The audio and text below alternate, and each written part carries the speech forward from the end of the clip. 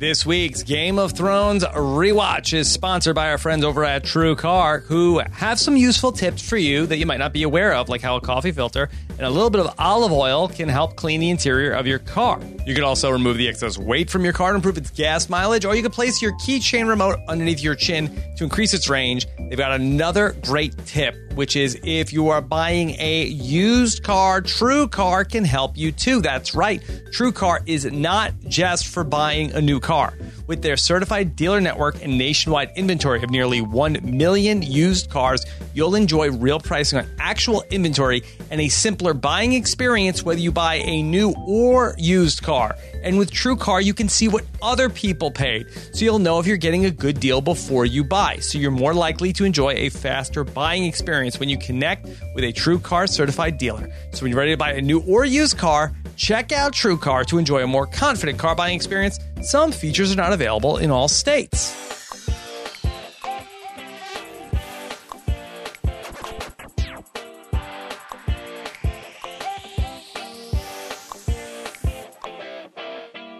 Winter was here, and so was Tywin Lannister, but we are just getting started here on the Game of Thrones post-show rewatch here for the Season 4 finale of Game of Thrones. And now, here I am, Rob Sister, here as well. This is a mess. Here's Josh Wickler. Neither of us are going. In the privy. Keep going, yes. Keep going. Sometimes it's a dirty situation, and you just got to deal with it. Yeah. Oh my God. You ever go to Chipotle and then you try to get too many things in the burrito and it won't close? That's what this was like. You were like, your back was against the rocks and you were just screaming to kill this intro, kill the intro, but we will not kill the intro. We'll just take your gold and go to Bravos instead. Yes. Okay. Here we are. Josh, can you believe it? We are 4 seasons through on the Game of Thrones rewatch. We have 27 episodes to go, and then we will be caught up with the show. 27 episodes left to rewatch, and then we're current. Yeah, and a supersized Game of Thrones season 4 finale. And I do remember sort of the reactions to this episode pretty vividly in terms of all of the business with taking out Tywin Lannister, the great fight scene between the Hound and Brienne of Tarth. We get some battle sequence with the Stannis forces taking on the Wildling army north of the Wall. So there is, much like the intro, a lot jammed in here into this episode.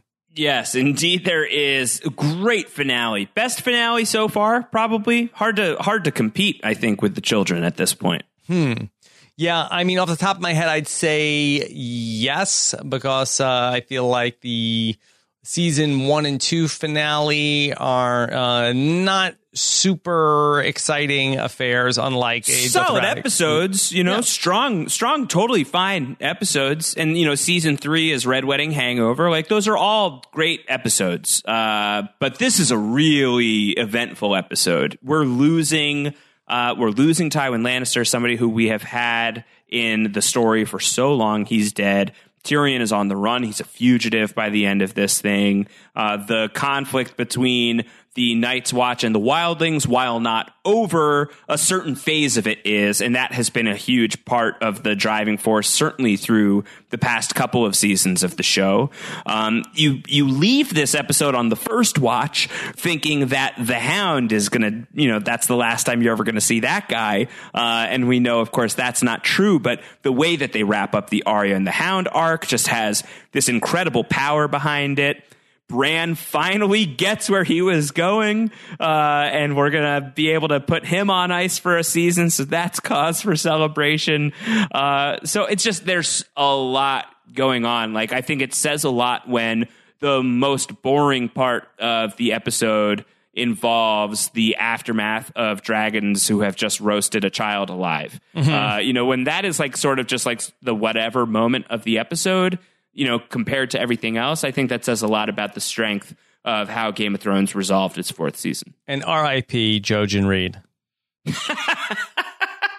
That in my mind, it was still just such a weird. It's shot so strangely, the way that he goes with like that one skeleton that's just like blap blap blap, just like burying the knife into him over and over again. And it was just as comical on the rewatch. I know I shouldn't be laughing at the death of Jojen Reed, but it's so strange. Okay, so let's talk you through the final episode of season 4 here.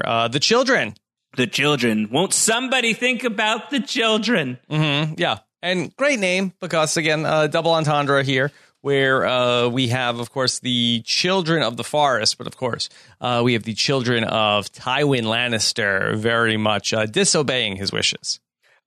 This would be another great list to write up, right? Like a ranking of the Game of Thrones episode titles. Like, regardless of the episode themselves, you are ranking like the worthiness and the appropriateness of the episode titles. I think The Children would be very high up on the list. Up there. And we know right from the jump, the Nightlands would be 66 dead out of 66. Dead last, the Nightlands. Was it 67 at this point? Yeah, 67. Yeah. The Nightlands, dead last. Dead last. The Nightlands going to the Nightlands. What a garbage title. I'm still not over that. Okay, let's talk about Jon Snow. We pick things up right where we left off, and Jon Snow has a plan. He is going to go north, and he is going to treat with Mance Rayder, and then he is going to kill him. And Jon Snow very quickly is able to, he walks past the dead giant, which is cool, and he is able to make it to Mance Rayder, who I guess has his tent set up very close to the wall. Very close to the wall. It's certainly in walking distance, although they could have yada yada'd or yara yara'd even the walking, the length of time that it took Jon to get to Mance Rayder, but it seems like he was like just past the tree, especially with Stannis and everybody coming through. Yeah, so he was right there. He's right there, and Jon Snow, they pretty much like let him come in pretty easy, and he says, I'm here to negotiate with you. Now, I wouldn't think that the Wildling army would be much for negotiation, but they end up having a real summit.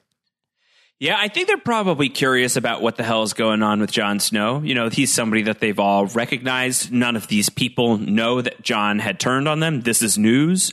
So I'm sure Mance Rayder, who's a guy who likes a story, and I think is a guy who probably feels pretty comfortable in having the power in the situation, with Jon Snow being the one member of the Night's Watch showing up, that he could pump him for some information, at least get some details about how things worked out over at Castle Black.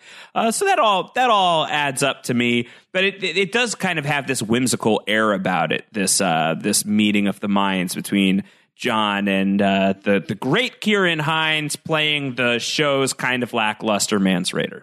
Yeah. And a meeting of the Mayans, I hear, is going to be the name of the pilot for the new Sons of Anarchy revival of the Mayans. That's the name of the first episode. Really? Really, Rob? Really? Wow. Long week, huh? It's only Tuesday as we're recording this. It's going to be a long one, dude. Oh, God. Gather yourself. Night gathers. Anyway. The night lands. Along with the intro to this podcast. Amazing. Yep. I like the conversation between Jon and Mance about were you able to turn Ygritte? She wasn't able to turn you. So, some small talk. Toasts. Yeah. The toasts. I liked the toasts. I liked the toast to Ygritte. They're drinking to Ygritte. And what are they even drinking? Some not poison. It's like it's whatever Luke Skywalker was drinking on the planet with the fish nuns, like straight from the alien teat. Right? Just like this like weird the milky green thing. Stuff? Yeah. This is like they're talking about Mag the Mighty. I'm kind of wondering where this is coming from. Yeah. Josh, in your mind, were the wildlings on to Jon Snow that they left so many sharp implements or sharp objects to blatantly plug another podcast around Jon Snow? Yeah. Shout out to Emily Fox. I wonder. I don't think so. I think that the wildlings are just kind of careless and not really thinking about it. There's so many of them. There's only one of Jon. I think they've been disarmed by Jon in the past, at least in terms of his seeming allegiance to the wildling cause, that I don't think that they're prepared for that. But Mance Rayder is very observant. After this really lovely toast to Gren and Mag the Mighty, a toast to Gren and Mag, or Mag and Gren, whichever way you'd prefer, Mance is going to figure out that Jon Snow is eyeing this piece of cutlery, and he deduces the real reason why Jon Snow is here. Yeah. And they very quickly are able to figure this out. But a horn blows, and are you attacking us? No. We find out that there is an army that is coming on to take on the wildlings, which we will find out belongs to Stannis. Josh, I was actually really blown away in seeing the number of troops and horses that Stannis has. He took a boat with all these horses and sailed it north of the wall to go and take on the wildling army. Yeah, that's right. All right, so, but the Iron Bank of Bravos funded him to do this. Yeah, yes, I feel like that was That's what this whole journey was about. No, I Were get you it. paying attention to any of these Iron Hold on. Bank Don't say I scenes? wasn't paying attention. I'm saying it doesn't make sense. Oh. Well, yeah, I guess that makes sense. I mean, that makes sense. The Iron Bank of Bravos funded Stannis, right? So that he could take down the Lannisters. You know what would have been so much better is if Davos comes to Stannis at the end of season 3 and says, we should be going north. We should be fighting this battle up north. We're fighting the wrong cause. You're trying to win the throne when you really need to save the realm. And then you never see them again until this moment.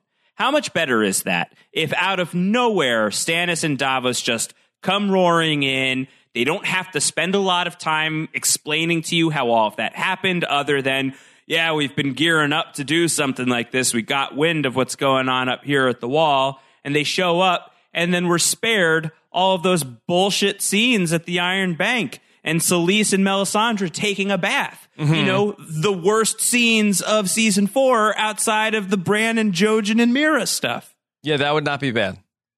It'd be much better. And I think it just would have been more exciting. I do think like there hasn't been a lot of Stannis and Davos stuff for the past episode or 2, maybe even 3 at this point. So you kind of forget about them so that when they show up, it's kind of exciting. I mean, it's an exciting moment for sure, but I think that you do, like, it invites you to kind of get lost in the details of like, wow, Stannis, you really pulled yourself up by the bootstraps. You didn't even have to eat the bootstraps, which is usually your move in times like these. Yeah. And we end up getting this great battle sequence, a battle sequence here. Good, a really good battle sequence. But, you know, we're following Watchers on the Wall. Mm-hmm. And so there's a lot of wildlings that get taken down. And very quickly, we are able to get Mance Rayder surrounded. And Mance is going to quickly surrender, but he will not kneel. He will not kneel. And at that point, like, his whole thing is he's talking about how he doesn't want any further bloodshed. He just wants to get past the wall. He wants him and his wildlings to get past the wall. He promises no one else has to die. He just wants to seek refuge. When he's articulating it like that, by the way, sounds incredibly reasonable and makes sense why Jon Snow is ultimately going to pick up that position moving into season 5. But for a guy who's saying, I don't want there to be any further bloodshed, we lost so much already, just kneel, dude. Mm-hmm. Just kneel. Save everybody. Right. Just kneel. I mean, take a knee. I'll surrender, but I won't kneel. I mean, really seems like semantics, Mance Rayder. I think so as well. But these free folk, man. Yeah. You know? Yeah. They're a very particular bunch. Okay. So we see Stannis now, and he is going to talk with Jon about, okay, so, your father was an honorable man. What would he do with Mance Rayder? Jon says, well, they could have killed me. I say we just take him prisoner.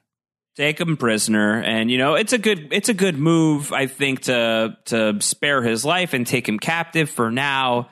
That's good for rallying the wildlings if they need to do that. They can pump Mance now for information.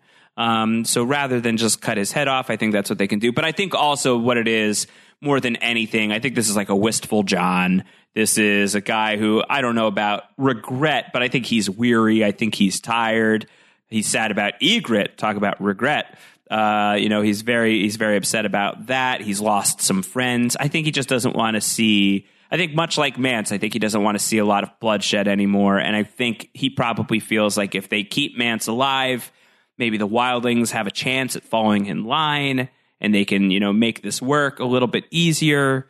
And I think it's one of his first real decisions as somebody who's going to be in charge of the wall coming up here pretty soon. So I like it. I think it's a proper move. Okay. Let's check in with Qyburn, who is working on the mountain, and things are not looking super great for the mountain, Josh.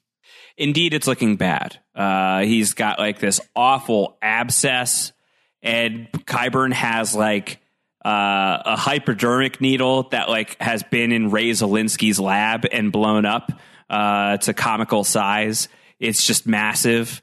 And he thinks that he has a chance to bring the mountain back to some semblance of life. The mountain isn't dead yet, but he is suffering from a poison that will surely kill him, according to Pycelle.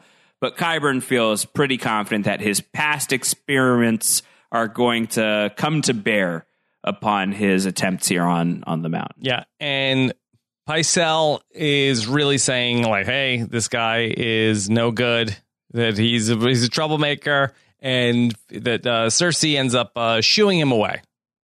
Yeah, and Pycelle must be really upset about that, because he's a Lannister loyalist through and through, and he's getting shuffled aside for Qyburn, and he is lucky that that's all that's happening to him right now. Certainly, it will be much worse just a couple of seasons from now. Yes, I do like it that Cersei is asking Qyburn, well, what you're doing to him, will it weaken him? And he's like, oh, no, definitely not. No, not going to weaken him. That has to be, here's another list. Maester Qyburn's top moments. Who's going to read that? This is number one. Like, that's got to be number one. Just the look on his face, like, oh, no. He's definitely going to be fine. Like, he'll be really strong. Like, that's okay. Yeah. There's probably like 6 great Qyburn moments. Mm-hmm. Yeah, you don't think we could get to 10? We could try, but I think we're gonna go to the reach on that one if we really try to push it to 10. Okay, so Cersei is gonna have a conversation with Tywin then, and she's still trying to get out of this wedding to Loras Tyrell. I do believe this is going to be the last time we're going to hear about this, right? I think so. It's really not going to be that big of a deal, and also because season 5, things are really going to escalate. Where this is really the start of Cersei and like, I don't give an F type of mode, where she's really like, I'm not going anywhere. I'm staying right here. There's nothing you can do to stop me. All of that. She's going to, throw the screws against the Tyrells. She's going to get Marjorie imprisoned. She's going to get Loras imprisoned. All of that is going to go down. And of course, that's all going to stem from the fact that Tywin, who is the guy that is really insisting on Cersei marrying Loras, is about to get shot in the guts while he's taking a dump. So he's going to be out of the picture here pretty soon. So Cersei's not going to have anybody to answer to pretty soon. Yeah. And so she is saying she's out. Tywin is saying, oh, no, you're in.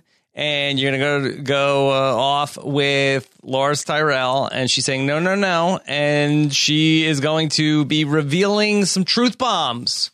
Yeah, she's pulling a page from the Donathan playbook. Donathan, a great Westeros name, by the way. Like, fits right in. But with a Y. Donathin. Jonathan on its own isn't enough. We need to add the Y. I think, that certainly boosts up the Westeros factor. I think you're right. I think it's already passable, but now it's like this person can only come from Westeros. Riverlands for sure.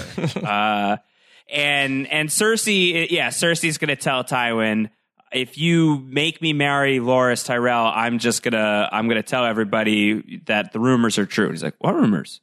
She's like, seriously? It's really playing dumb, right? I genuinely have no idea what you're talking about. I think that like, they're, you and Jaime? Yeah. Oh, what? Yeah. I think that he knows, but he doesn't want to say it out loud, because if he says it out loud, then it's real and it's yucky, and he doesn't want to have to think about it. But Charles Dance just plays this so excellently. And I was watching the episode, and I had the thought of, man, Tywin Lannister really dies twice in this episode. Like, this is Cersei really driving a crossbow bolt of her own into Tywin here. Of like, yeah, Jaime, that son of yours that you love so much, he's the father of my children. We're a thing. And you have no idea what your family is up to, and your family legacy is bullshit. And Tywin is just like so revolted and so grossed out by it, and I think so wounded by it, that this is like the first bolt to the gut. Did you see the Godzilla trailer over the weekend with Charles Dance? No, I didn't know that was a thing. Yeah. Charles Dance is in Godzilla? The Godzilla King of the Monsters. He's got like a pretty a good moment towards the end of the trailer. He's like, God bless the King of the Monsters. Like, he's got like something like that. It's like, oh, Tywin. Wow. That's great. I hope he lasts longer in Godzilla than he did in Alien 3. Mm-hmm. Yeah, so spoiler alert for Alien 3. Doesn't make it very far. Good job by Charles Dance. So Cersei leaves that conversation, goes right to Jaime and says, hey, I choose you, brother. That's like a Pokemon. I choose you, Jaime Lannister. Yeah. She says, like, no one matters anymore. It's you and me. I'm done with Loras Tyrell. Everything is going to be great. I don't care who knows. She's like coming on to him, and he's like, wait, don't. There's people who are going to come in here. She's like, I don't care. And suddenly he's just like back in like Sept of Baelor mode, and just like, here we go. Game on. Yeah, but this is much more clearly more defined. Consensual. Yes.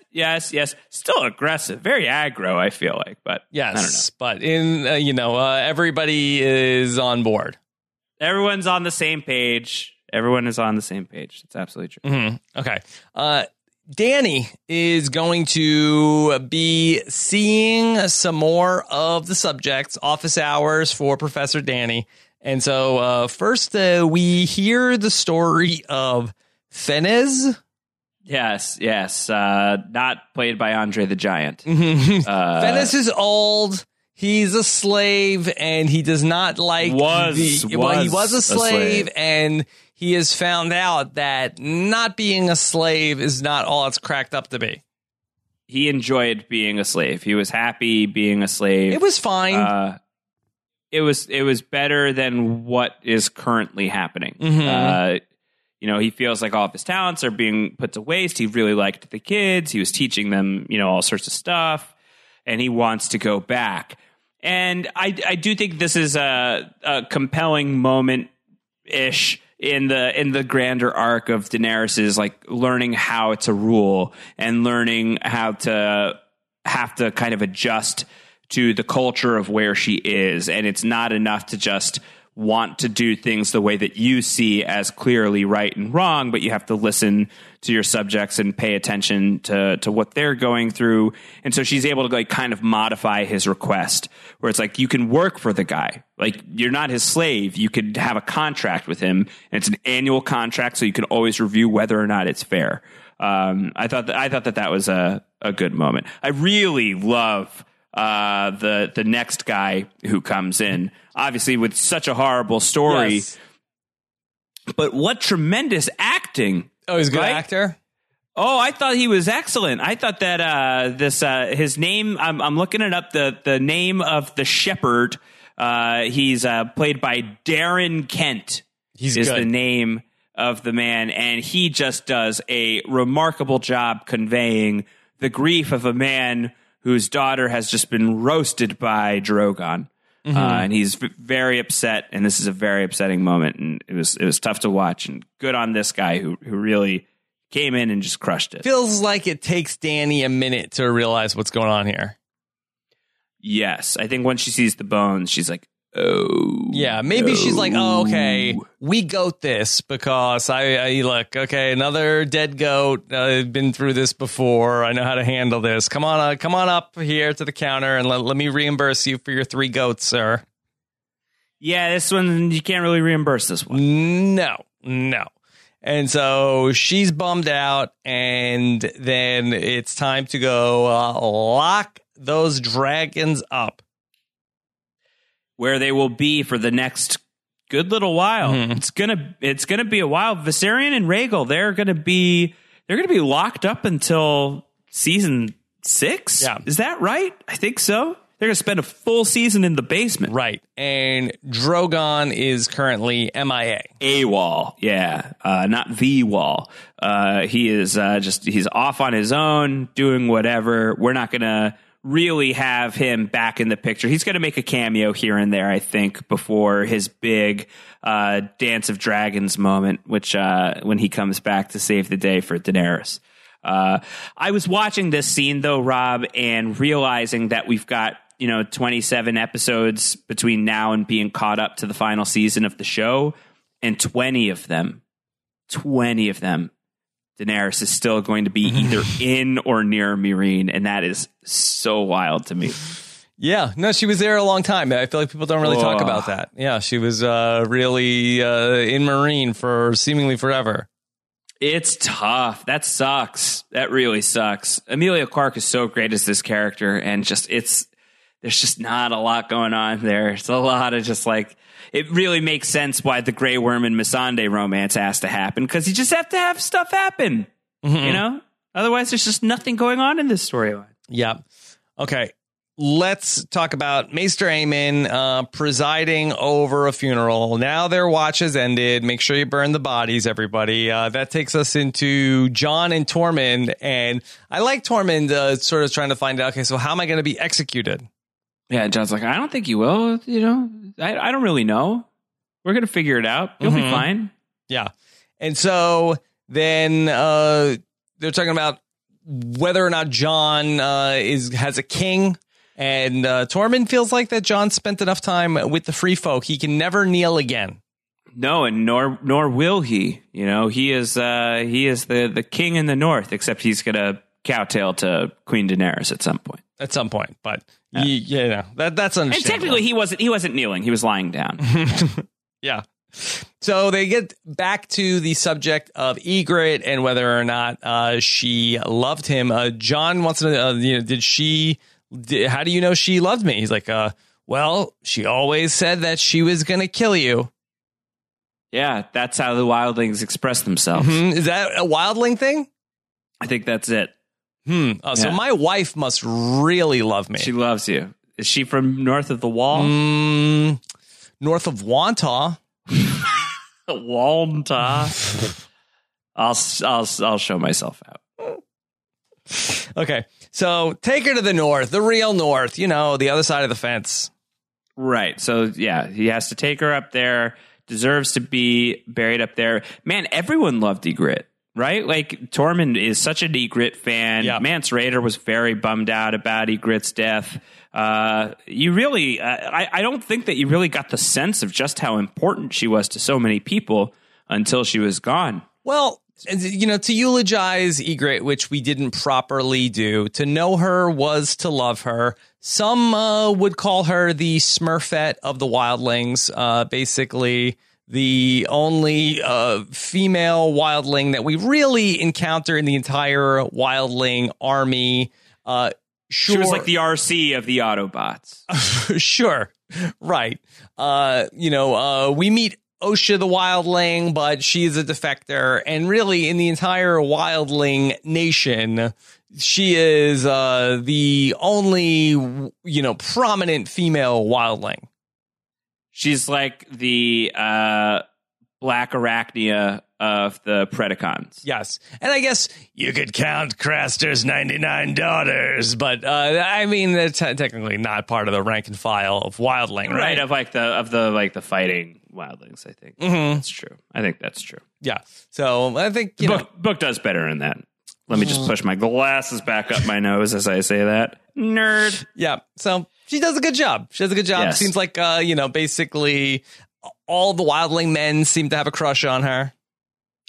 Do you think we get any kind of Ygritte cameo in the final season of Game of Thrones? How so? No, I think it would be too confusing. Does Jon have a vision? Is he close to death? And Ygritte's like, no, you can't die yet, Snow.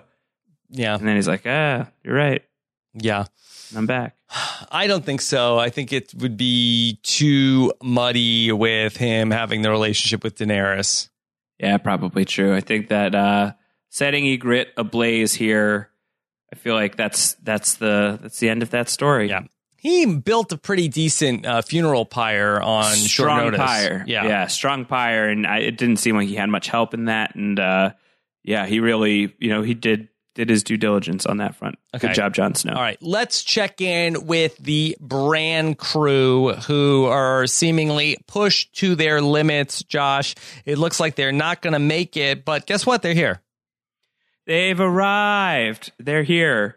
They've made it to the cave, and it's like the sun is setting just like it was in the vision. Everything is lining up perfectly. And Jojen Reed, man, not doing so hot. About to be very hot, but currently not doing so well. He's not doing super great. And so they make it, hey, look, there is the tree, but without warning, things start to rise up from the ground. Now, Josh, when we first watched this episode back in the spring of 2014, I think there was a lot of confusion about what exactly was going on here. Who are these things? What's going on in this scene? But now here we are some 4 years later, and everything makes a lot more sense. Does it? No. In fact, it's kind of... It makes less sense. Less sense, yeah. Right? Because season 6, when we return to this storyline, when Bran has been, studying underneath the three-eyed raven and gaining all of his wisdom, eating his brains and gaining all of his knowledge, we're going to find out that the Night King can't even see where they are until Bran makes the stupid, dumb decision to touch him in a dream and gets branded. And then the Night King and all of the White Walkers are able to descend upon the tree. And is it because they know where they are, but they just can't enter because we're going to see all of these white skeletons, like they're going to get shattered once they go into the tree. And so they just know it's not worth it. But doesn't it seem like they don't even know where the tree is in season 6? Right. So if that's the case, what the hell are these guys? What are they doing here? Okay, let me give you my theory that the skeleton army is like some sort of security system outside of the Three-Eyed Raven's tree. And if anybody walks up, these guys just basically attack. It would be like if you had, a bunch of Rottweilers just like in your around your yard, and anybody who came up, whether they were your friend or not, they would just attack them. First of all, I will never own a pack of Rottweilers, let alone one. I'd be very scared as somebody who gets a little afeared of the dogs. That does not sound like something I would have. Mm-hmm. Secondly, the Three-Eyed Raven is the Three-Eyed Raven. He knows Bran is coming. He's got to know that Bran is close by. Well, disarm the security alarm. Yeah, well, I think he knows that Bran's not going to die, and he knows that Jojen is going to die, and I think that that's maybe what he wants. do you think he's like, ooh, Bran's almost here? And the children of the forest are like, oh, sweet. Should we turn off the alarm? He's like, no, I saw a vision. The system has to go because that other kid who's with him has to get stabbed in the chest a few times. And then after that happens, please throw a grenade at him. Mm-hmm. So these skeletons are fierce. They are fighting away. We see Bran is going to warg into Hodor. Josh, this is confusing to me because Bran wargs into Hodor, and then Hodor gets into like a huge, like axe fight with the skeletons. But Bran is not a trained axe fighter. I mean, when we saw Bran in his training at Winterfell, he was just a stupid little idiot that couldn't even hit a bullseye with a bow and arrow. So I understand if Bran can warg into Hodor and Hodor can just bludgeon people to death with his bare hands. But how all of a sudden is Bran able to warg into Hodor, and Hodor is like really skilled in hand-to-hand combat? Maybe back when Hodor was Willis, he was really good at axe battles, and he's just like tapping into that part of Hodor that was there when he was a young man. Maybe. I would actually buy that, because when, you warg into an eagle, you don't know how to fly, but the eagle knows how to fly. Right. So okay. When you're a wolf, you don't know how to wolf? What do wolves do? Maybe. Track stuff? You kind of just figure it out. Right. You figure it out. Okay. So you drink water. Yeah, the Jojen Reed death is actually very even more. I don't think I remembered this, that Jojen gets stabbed like 19 times in a row. 99 times by a skeleton that doesn't even have its head anymore. Just like the skeleton that has the head knocked off, and just like a skeleton arm stabs him like 99 times. So I think that Jojen Reed deserves a lot more credit than we have given him. And here is why. Why? If Jojen Reed knows that Bran Stark has to reach the Three-Eyed Raven at all costs, because him going to the Three-Eyed Raven is going to be critical for humanity at large, but in so doing, Jojen also knows that he himself going to this tree will result in his own death, then that means he's also seen just how graphically and gruesomely he is going to die. And he walks into that anyway. That is a brave human being. That is somebody who is not only willing to make the ultimate sacrifice, but is willing to make the ultimate sacrifice in like the most over the top violent way possible. He gets stabbed in like the stomach over and over and over and over and over again so many times, and he knows that's going to happen, and he just goes and he does it anyway because he's such a brave young guy, this Jojen Reed. Mm-hmm. And I think he just deserves a little bit of kudos on his way out the moon door. But not a lot of kudos for Meera Reed, right? Meera Reed doesn't really do anything. I mean, she gives Bran a ride home. Yeah, she gives him a ride home, and then Bran sends her away eventually. We haven't seen Meera since then. She's the designated sledder. She's going to pull Bran home from the Three-Eyed Raven's house. That does a lot of moping. And like, I just want to give Jojen Reed credit for that. Yeah. That's basically it. Like the Reeds in the... Let me put my glasses back down for a second. The Reeds in the book are great. I really, really love the Reeds in the book, and I think that they are another set of characters that the show kind of does a disservice to. Book, right? You gotta read them. You gotta read them. Okay. First appearance of Leaf. Leaf, our favorite child of the forest. Yes, and those grenades, they flew. Yes. And barbecue ensues. Barbecue. Yeah. Okay. The security system is unable to get inside the tree. They have protections for that. Yeah. So that's how they sort of like program those things. So it's like, okay, they can do whatever you want outside, but then if they run inside the tree, they fall apart. Correct. Okay. Three-Eyed Raven is here. A Three-Eyed Raven is here. Mm-hmm. He's going to get a makeover fairly significantly between seasons. I mean, I guess Bran is going to get very tall. Yes. And then the three-eyed raven is going to shave and grow hair on his head again. Yes. Well, he says, I am what you see now. So maybe he can change his appearance to some degree. Oh, okay. I'll buy that. Sure. Why not? Yes. So basically you decide or he decides what you're seeing in sort of the representation of him. I'll take that. But they have this moment, and it's like, oh, you're finally here. I've been waiting so long. Everyone takes a moment to be upset about Jojen. He said, oh, Jojen knew that he was going to die. He still came. He's a badass. Bran, I've been watching you and everybody else with 1,000 eyes and one. And I'd be like, the whole time? Yeah. Even in the privy, you creep?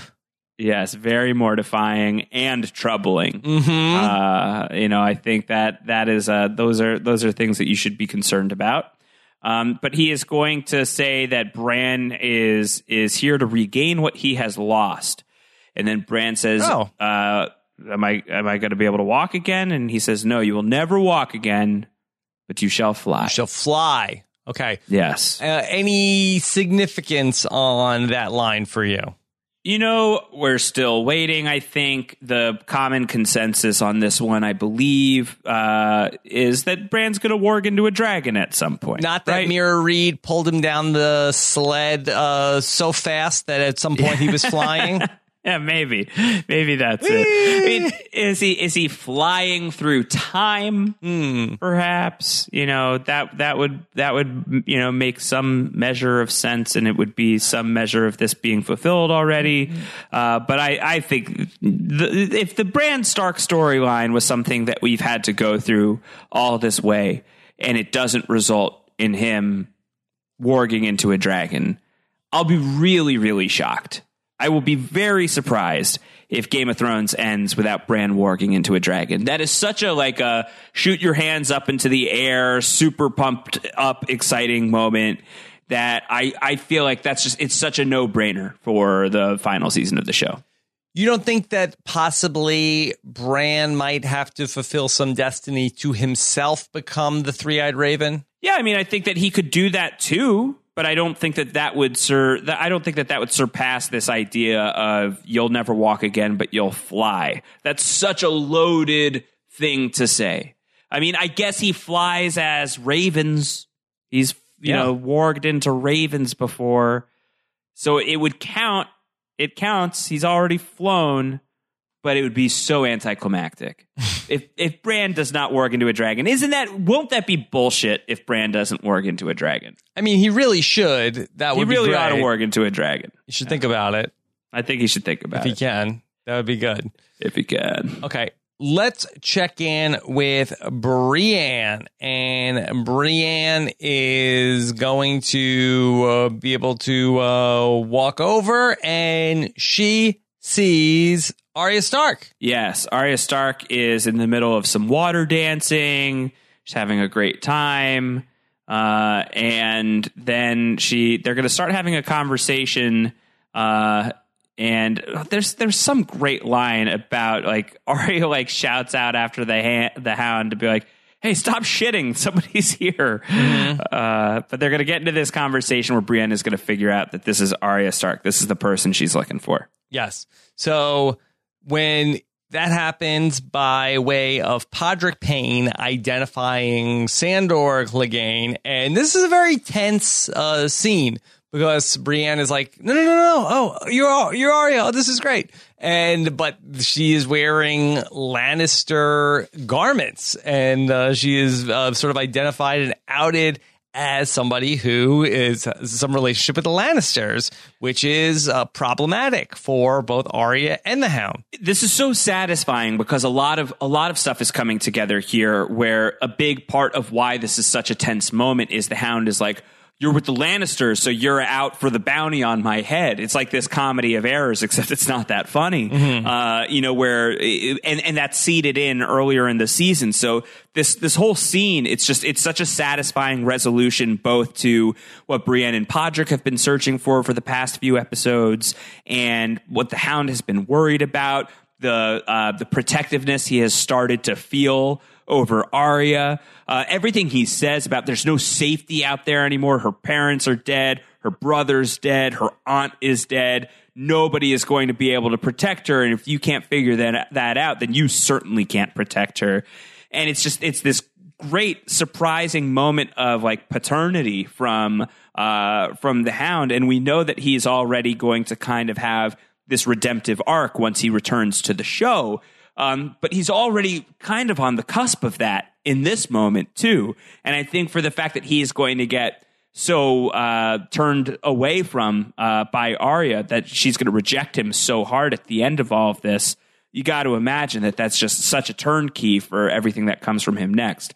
This scene, you know, the Tywin Lannister scene, I think very deservedly gets so much attention when you think about the season 4 finale. And of course, that's an incredible scene and an incredible death. But I do think that this is the best scene of the episode, is everything that happens with Brienne and the Hound. The fight is so good, but it's just so loaded with so much stuff. Mm-hmm. You know, I mean, it goes on and on and on. And excellent. It's so intense. This might be the most epic hand-to-hand combat scene in the whole series, in my opinion. Yeah, and you know what? It's funny because I felt like it started off in a way where I was starting to have like flashbacks to the Beric Dondarrion fight, where I wasn't that impressed at the start, where there's just a lot of quick cuts. It's so much is being just remarkably edited. Like you're just like jumping around all over the place. And once the swords drop and once it becomes like this knockout, you know, drag out brawl, it is just one of the most ferocious things ever committed to TV, let alone Game of Thrones. And I think that that's part of the point, is there's sort of this like by the numbers quality to the sword fight. And then once the swords are ditched and it's just these two incredibly strong people scrapping for their lives, the intensity, and especially the fact that they are two people that you're pretty invested in at this point, if the show has done its job, that you don't want to see either of these guys die. Blackwater element to it. Yeah, exactly. Once the battle turns and it's like he's choking her out, they're like hitting each other in the groin. All of that is it's so intense. It's so freaking intense. And it's like Game of Thrones' action component at its best because there's such emotional stakes behind it. And I think the point where it really turns is where Brienne has the high ground and the Hound is sort of like on a knee and she's pointing her sword at him and he ends up grabbing the blade of her sword with his hands, and you see like the blood coming out of his hands, but he's able to like hold her sword and like get position on her and is able to like render her sword useless by doing that, and because she can't swing it at that point. And that's really where everything changes. Yeah, I think it's this great microcosm of why Game of Thrones is so great when it's so great, where it's this big kind of epic fantasy sword battle that's happening between the two of them. And then the more heroic of the two has the villain at sword point.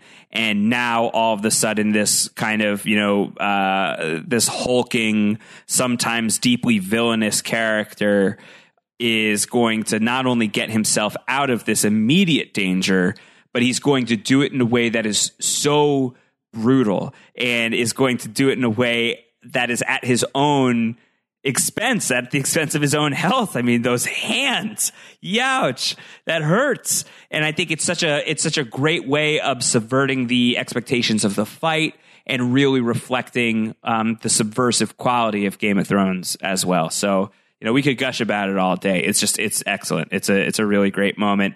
And it's fun to revisit this knowing that, you know, these two characters are going to see each other again, towards the end of season 7. In the final episode of season 7, Brienne and the Hound are going to encounter each other. And I don't remember exactly how that played out, but I think that there was this sort of like mutual respect quality about it where they're like, yeah, that happened. Yeah. Can we go back to something that happens before the fight, sure, where yeah. they're talking about how Brienne, you know, who is the better guardian of Arya, whether it's going to be Brienne or the Hound? And Brienne's talking about how she's going to take her to safety. And the Hound, I thought, asks a really good question of where are you going to take her? Her mom is dead. Her aunt is dead. Right. There's no Winterfell. There is no safety. And I don't know if Brienne thought this through. Yeah, I think that it's a very valid point. And again, like, just, I think, speaking to the larger themes that play in this show of like, there's nowhere is really safe. There is no such thing as safety.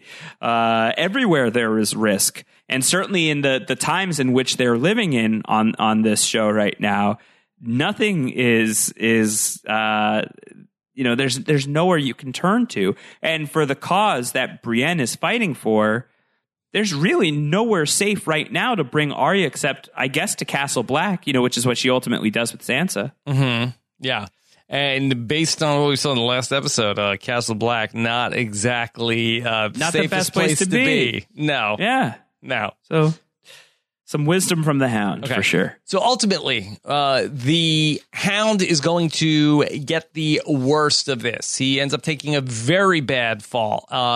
We see Podrick. He loses track of Arya. She's up hiding on the top of one of these mountain peaks in the area. And so we see the Hound is basically not doing well. And Arya comes to see him, and he is telling her that he is not going to make it.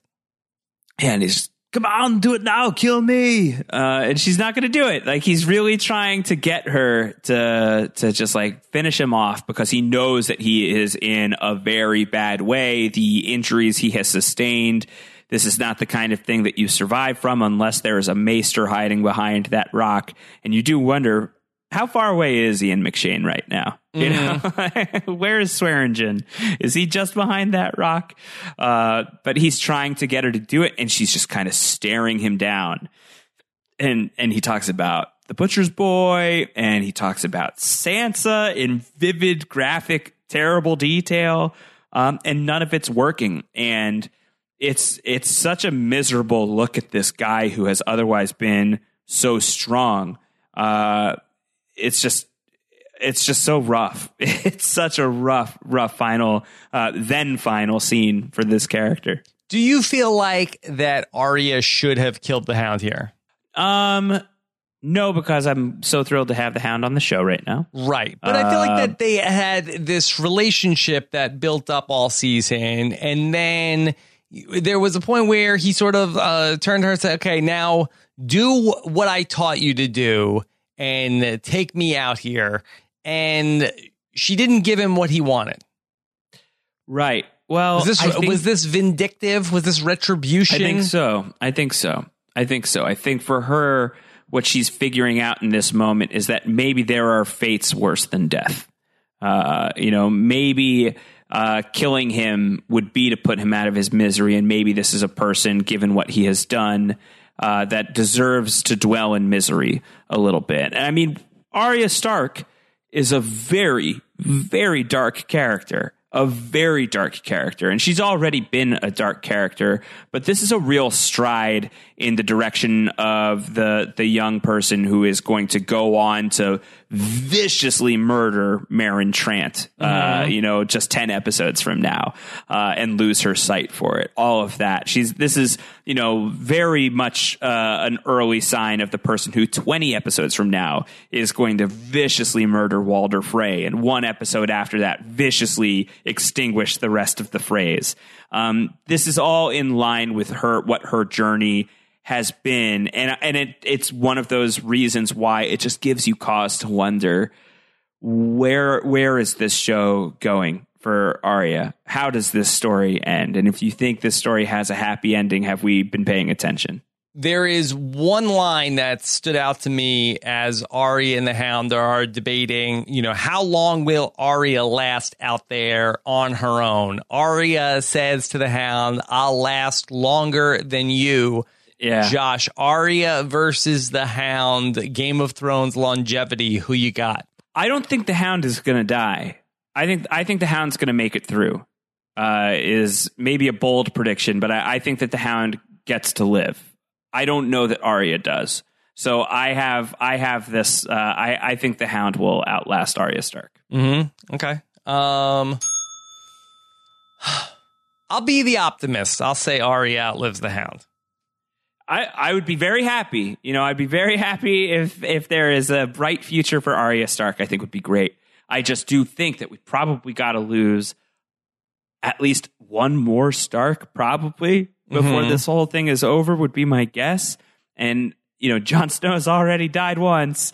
And I think that there would be just about nobody, let alone on the show, on the whole show, let alone the Stark family, that would have the emotional impact of losing more than Arya. I think everybody roots for Arya. Everybody loves Arya. Everybody wants her to get out of this darkness and maybe kill a few more people who deserve it first.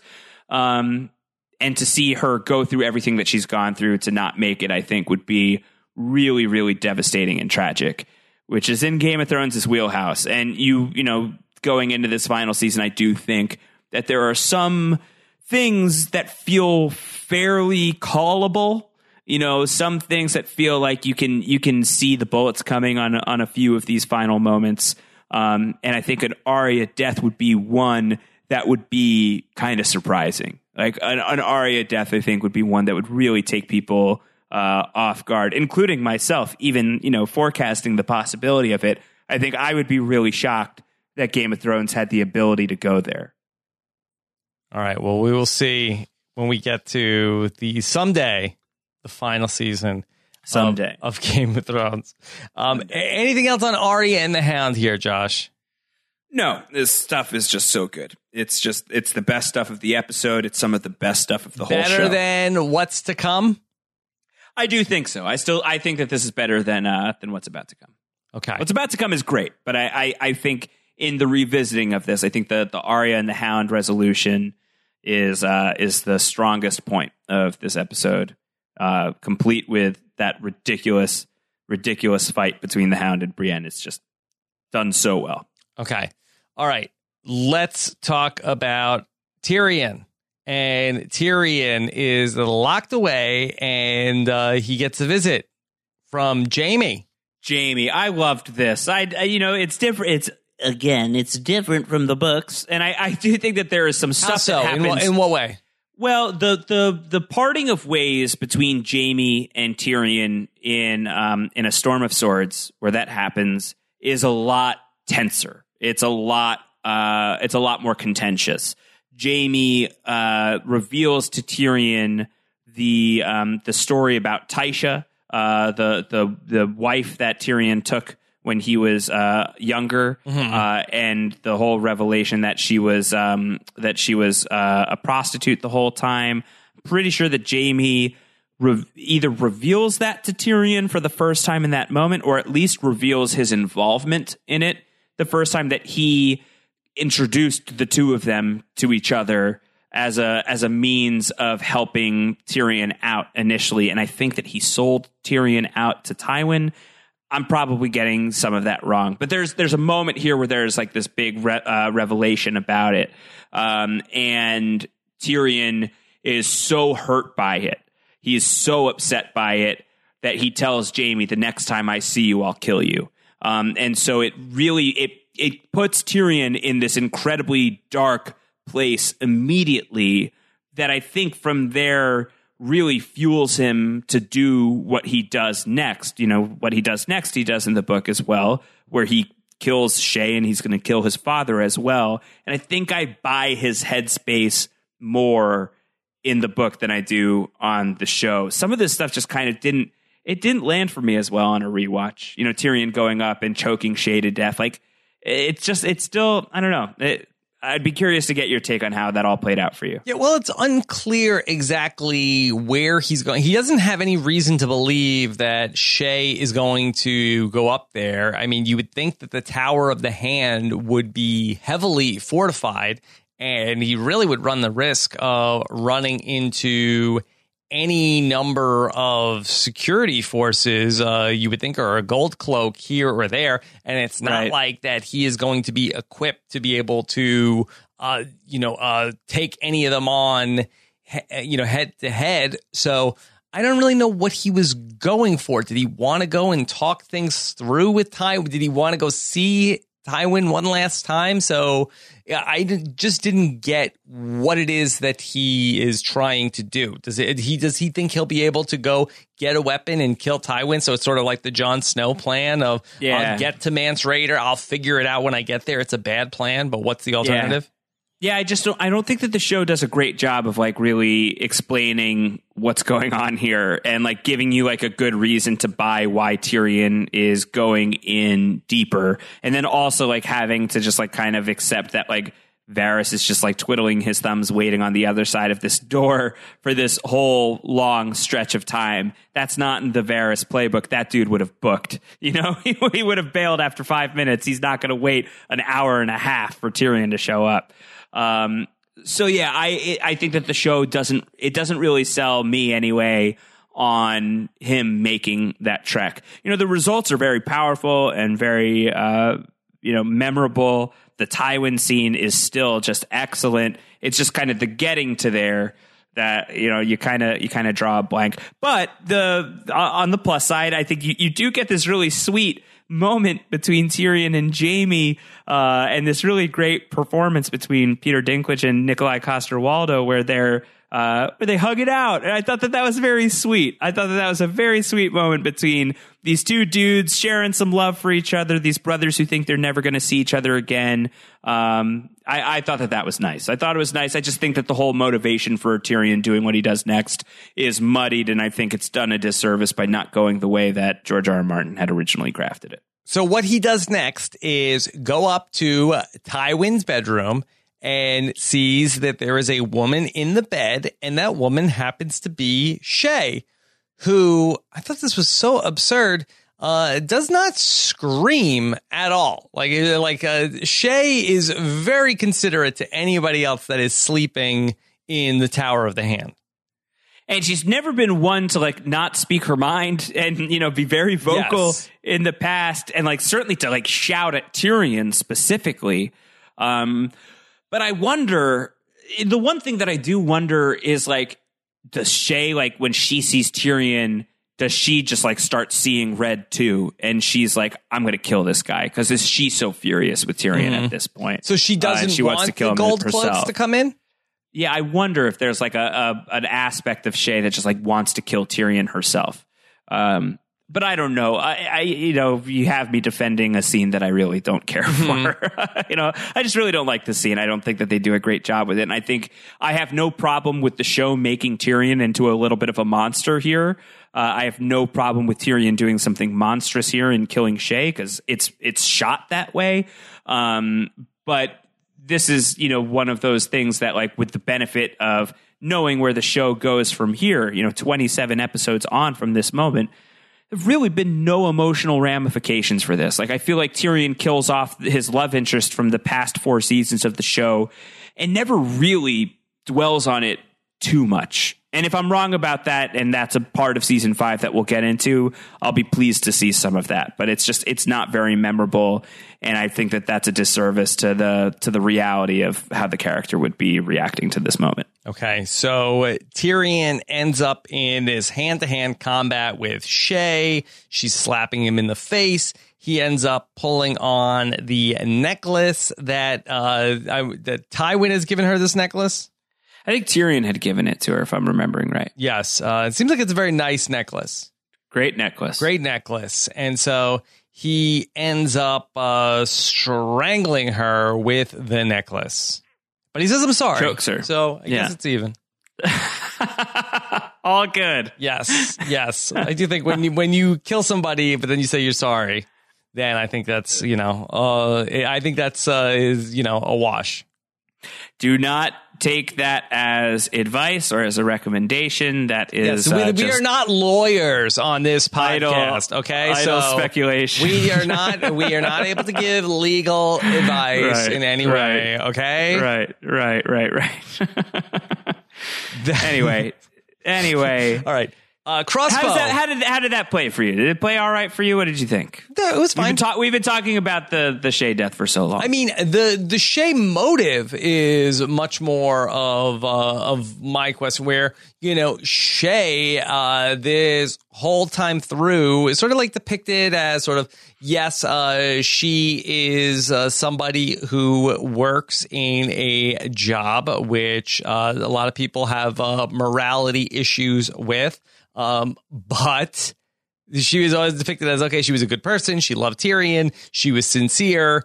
But then, she becomes, highly vindictive to the point where she knows how much, to the lengths that Tyrion's father is going to, that not only is she testifying against him, she's also now in a relationship seemingly with Tywin.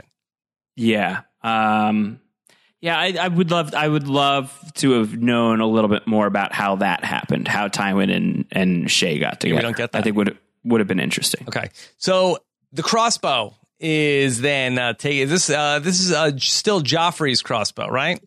I believe that's right. I do believe that's right, which adds it adds a little bit more poetic justice to this moment. Mm-hmm. And so, why did Tywin hold on to this? To remember Joffrey by? Yeah, maybe. I mean, it was a great crossbow. Even if the guy who owned the crossbow was kind of a jerk. It's a nice crossbow. We'd be ashamed to let it go to waste. You don't throw out the crossbow with the crossbow wielder. Mm-hmm. And so, I believe that's a saying. Tyrion goes to the privy where he finds Tywin and kicks the door open. And Tywin is very indignant about the whole thing. About like, you want to talk to me in the privy? Yes. This is where you want to do it. But the power dynamics are, he's used to being in charge of anybody in any room that he walks into, not unlike a certain Philip Price, is the most powerful guy in any room he walks into. And here he is with his son who should not be here. He shouldn't be here at all. And he is thinking that he's just going to be able to do like the verbal judo to get himself out of this situation. And he's dealing with somebody he does not fully comprehend in this moment. Mm-hmm. And they have an interesting back and forth because Tywin does not panic at any point during this. He's like, all right, come on. All right, you got me. Let's go. Come on. And Tyrion ends up talking about how, all my life you wanted me to die. And Tywin doesn't deny it. I mean, this is like hostage negotiation 101. He's like, you're right. You're right. I did. But you never died. You never died. And I always admired that about you. Yeah. I mean, come on, man. He doesn't push back on anything. He's like, you're right. That's right. Yes. Yes. And nice. Like, look at you. Look at you being here right now. What a great move. Mm-hmm. You've really done it. Yeah. You really made me proud. And you are totally my son. Mm-hmm. Yeah. And he talks about how he loved Tyrion loves Shae. And yes. Okay, well, whatever. And Tywin says, I'm not going to let you die. I wasn't going to let Ilyn Payne you take your head. Come on. That's not something I'm going to do. Like you weren't? It's like, I'm pretty sure you were. And I'm pretty sure he would have. Yeah. Yeah. All right. Put down the crossbow. Like, do you buy anything that Tywin is selling here? Yeah, of course not, right? No. They can't say, look, you can't take anything at face value said while you are on the toilet having a crossbow pointed at you. Yeah. You'll say anything. Say anything. Yes. And then, so Tyrion admits that he killed Shae. He murdered her. Yeah, killed her. And Tywin, again, he's like, she was a whore. Who cares? Yeah, don't say that. Don't say that word. Yeah, I'll kill you. I'll kill you if you say that again. Mm-hmm. Yeah. And Tywin is saying, come on, let's go back there and talk. Let's go back there and talk. And Tyrion is like, no, you knew I didn't kill Joffrey. And you were going to kill me anyway. Mm-hmm. You didn't care. Yeah. That's how much you hated me. Come on, let's go back in there. And he's like, we can't go in there. She's in there. And Tywin is like, oh, what are you, afraid of a dead whore? Come on. Oh, bad call, dude. That's going to give you a crossbow bolt to the abdomen, and you're going to get knocked off your ass, buddy. Well, I guess not quite off his ass. He's still on his ass. Yeah, he says, you shot me. You shot me right in the arm. Mm-hmm. Why would you? Yeah. Mm-hmm. Yeah, he's very shocked by that. Yeah, it's a real surprising moment. And I can't believe you did that. Yeah, you shot me. And this, I thought, was an interesting quote from Tywin here, Josh. He says to Tyrion, "You're no son of mine." Right. You know, if Game of Thrones chooses to go down the road of King's Road, go down the King's Road of there are passionate theories about Tyrion Lannister actually being related to the Targaryens, being the son of the Mad King Aerys and Joanna Lannister instead of being the son of Tywin Lannister and Joanna Lannister. I think that Again, I think that there is room for this in the book, and I think that it's a little bit harder to see how the show gets there with only 6 episodes. But the show hasn't, not laid track for it. Mm-hmm. This moment, "You're no son of mine," it could just be his final righteous indignation towards this son of his that he views as an abomination. So you've never truly been mine, or it could be literal. Who knows? I'll be really curious to see where that goes. If that goes in the direction that, the Valyrian foil hat theorists might think that it will go, or if it'll just be kind of like Tywin just like getting one last dig into his son before he gets shot in the gut. But to me, Josh, I feel like that this is some of the strongest evidence that we have here that Tywin's last words to Tyrion are, "You're no son of mine." Not like, I've always hated you. I'll never forgive you for killing your mother, but you are no son of mine. It seems like to deny the paternity in his final words. I mean, that to me is making me the most bullish on the dragon has 3 heads. Yeah, I like it too. I still love the idea of Tyrion being Tywin's son and being the most like him and all of that. But I think that there's some rich material to mine as well if we find out that Tyrion is secretly a Targaryen. So very open-minded to however the show wants to proceed with that. Okay. All right. We then see Tyrion with Varys. Varys says, "My God, what have you done?" Yeah, Varys, you should have left. Yeah. He really stood there for a long time. A long time. Like, honestly, that had to have been like a solid 90 minutes at least. Mm-hmm. Yeah. Long stretch. And so we put Tyrion into the box and we load. Speaking of Leaf. Yeah, we load the box into the ship and Varys hears the bells tolling. And that is like Varys' cue to be like, maybe I should get out of here too. Yeah. Maybe now would be a good time to leave. This would be a good move. Let me I don't think he would have left. I think he would have smuggled Tyrion out. I think he would have had Tyrion connect with his buddy from Pentos, Illyrio. I think he would have had Illyrio send Tyrion to Daenerys. I think all of it would have still, if Varys had his way, it would have played out exactly as it plays out, except that Varys would not have been there himself. I think he would have preferred to have stayed in King's Landing. But Tyrion really blew it. He lost his chill. Yeah. And so we cut back to Arya on another ship. Yes. That Chekhov's Braavosi coin is going to come into play here. Yes, and she wants to book passage on a ship headed for Braavos, and he says, "No, you can't book passage on this ship, young lady." But she presents him with a coin, and it's not a silver coin; it's an iron coin. It seems to, that's the magic word, right? I guess technically the magic words are Valar Morghulis, to which he says Valar Dohaeris. Yes. Yeah. Come aboard, you get my cabin, I'll sleep on the deck. Mm-hmm. Like really getting the royal treatment. That's when everybody makes the food for her and gets serves it to her any way she wants on the ship. Yes, if she wins. Mm-hmm. I was talking to your friend and mine, the great Antonio Mazzaro, who is going to be making his post-show recaps come back pretty soon here. And we were talking about this moment, and he had a great take where the reason why this guy or anybody from Braavos would be just automatically like, yeah, sure, whatever you want, anything, is because they probably think that she's already a faceless man. It's like, oh, I don't want to F with the faceless men. Yes, you get a cabin. Yes. You get free passage. All it takes is a coin, and it's like the coin of the House of Black and White, and you say the like words. a business it's card. Like, yeah, at that point, it's like, sure, yes, you could do whatever you want. Yeah, that makes a lot of sense for me. That's pretty open and shut. Yeah. I like that. Antonio in mid-season form.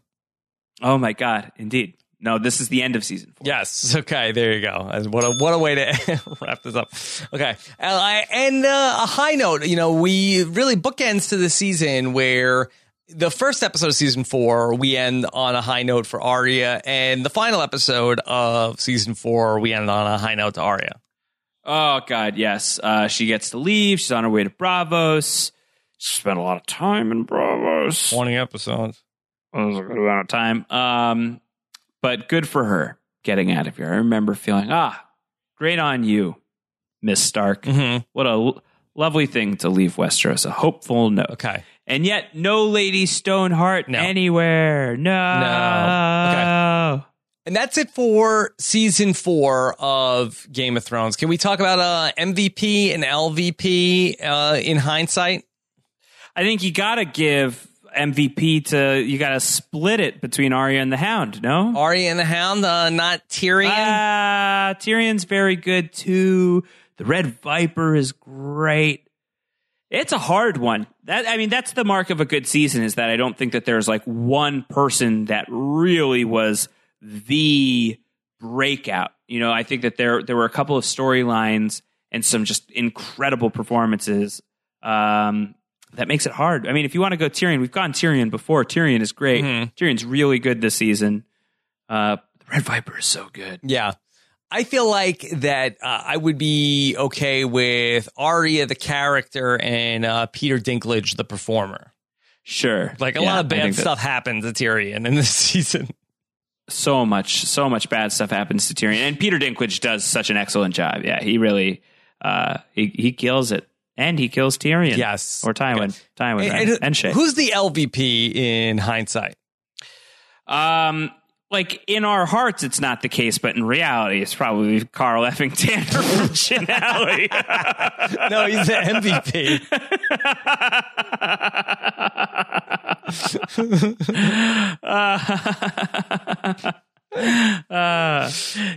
I think in reality he's pretty close to the worst. But he was terrific for podcasting. Yeah. Is it in the Stannis storyline? He has a big episode here. The Stannis storyline just sucked so hard.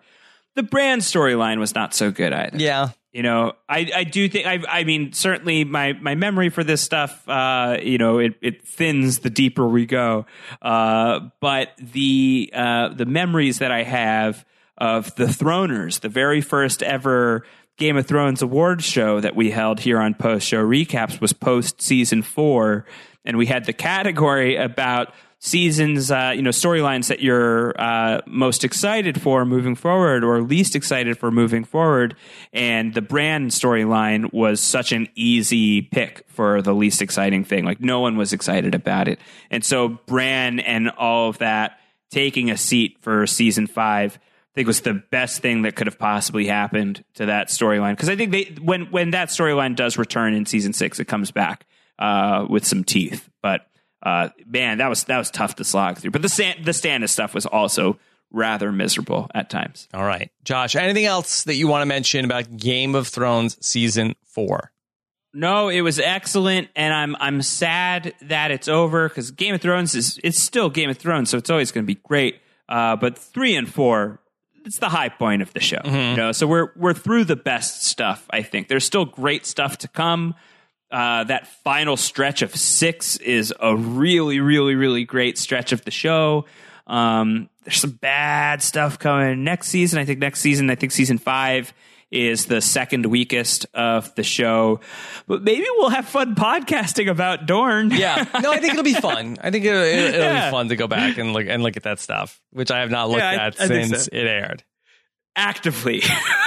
I've actively avoided the Dorne stuff. So we can avoid it no longer. We are going to Dorne next year. We're going to Dorne. Okay, so be on the lookout for that. We will take a 1 week hiatus between now and the start of season 5. So, that's so great. We'll take a one short breather week to collect ourselves before we begin season 5 of Game of Thrones. Yes, 1 week off, then we will continue down the King's Road. Now, that's not going to screw us up scheduling-wise, where we're going to miss the season 7 premiere because we took this week off, right, Josh? I can't even joke about it because I'm mildly stressed about what are we going to do with those dead weeks of time. You know, we had such good intentions here, but we're gonna have like at least like 3 solid months between the end of this podcast. That's less than I thought. I mean, at least. Mm-hmm. Probably have like half a year. Okay.